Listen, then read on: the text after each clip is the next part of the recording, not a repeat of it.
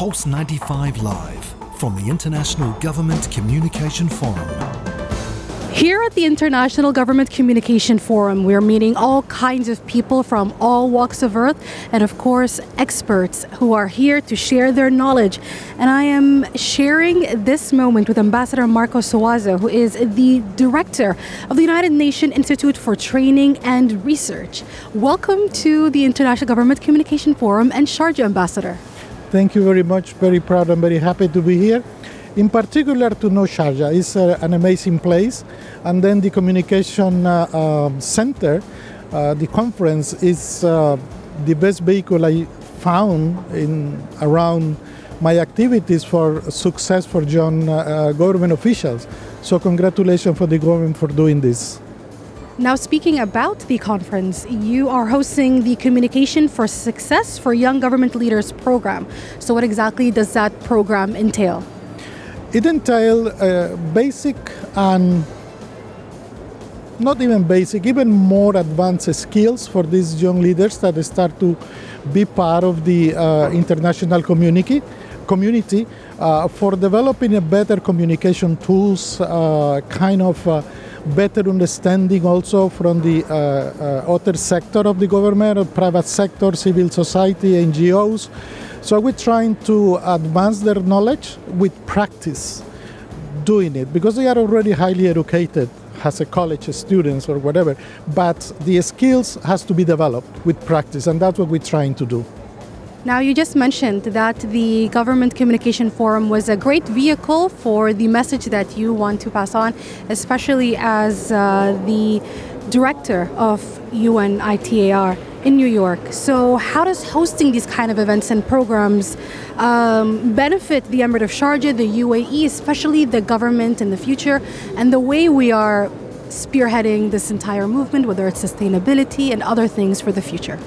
There is a huge development in information technology and artificial intelligence that created a gap between the old generation and the middle-aged generation and the young generation. So a young professional now that are students work with a cell phone or a tablet. We used to work with pen and paper. So closing that gap of understanding among our generations is very, very important. And on the other hand, having all those tools, internet, tablets, cell phones, for the better good is what is important, not just for shopping or posting social media things. These are very useful instruments for communication and for using them for a better good, for helping others. That's what we're trying to do with this. What you are doing here in Sharjah with this international conference is paramount. I saw so many young women participating, and then we have also the gender gap that has to be closed. And also, all of them, I feel very old in here, because they are very young individuals, motivated. So I hope that this will make some changes in their life, for understanding how important is communication. Regardless of age, Ambassador, you are young at heart, and that is all that matters. And speaking about the young and the youth that you have seen so far, in what ways are the youth prepared today to take on the responsibilities of the future? Well, if we continue in this path with this kind of workshops, communication skills development, putting them together, they are the leaders of the future. So for us, for the old generation or middle-aged generation, is to pass the torch the best way we can. We are not living a peaceful planet, actually. We are living a planet with a lot of challenges in climate change, in sustainable development, in peace. The United Nations was created to protect this young generation from war. There is war in Europe, there is war in Africa, there is social unrest in so many countries. You're going to face, as we did, climate change, natural disasters like the one who sadly passed in Morocco just recently. So we're trying to prepare them to face those challenges. And hopefully we can manage to tell how important they are in their decision-making process. Now, various generations have grown up in a way with technology, like my generation, grew up with technology as it was growing, and the upcoming generation, they've had a phone implanted in their hands since the moment they were born. So we can say that to an extent the youth has acclimated and knows technology very well. But in terms of utilizing technology for the future, how prepared are they, and what can they do as well to, like you said, in technology and the internet is not only for social media, it's for other things. What are those things and how can they make use of them? They're very, very different things. For example, the natural disasters that happen, easily communication. You can reach the world with a click, with a seconds. Before you have to wait for a letter, for a book, or for something to understand. Now the communication are very, very, very fast. And as you rightly said, you are born now with a cell phone in your hands. What we have to do is to show and to tell them how this tool has to be used in a good way, not in a bad way.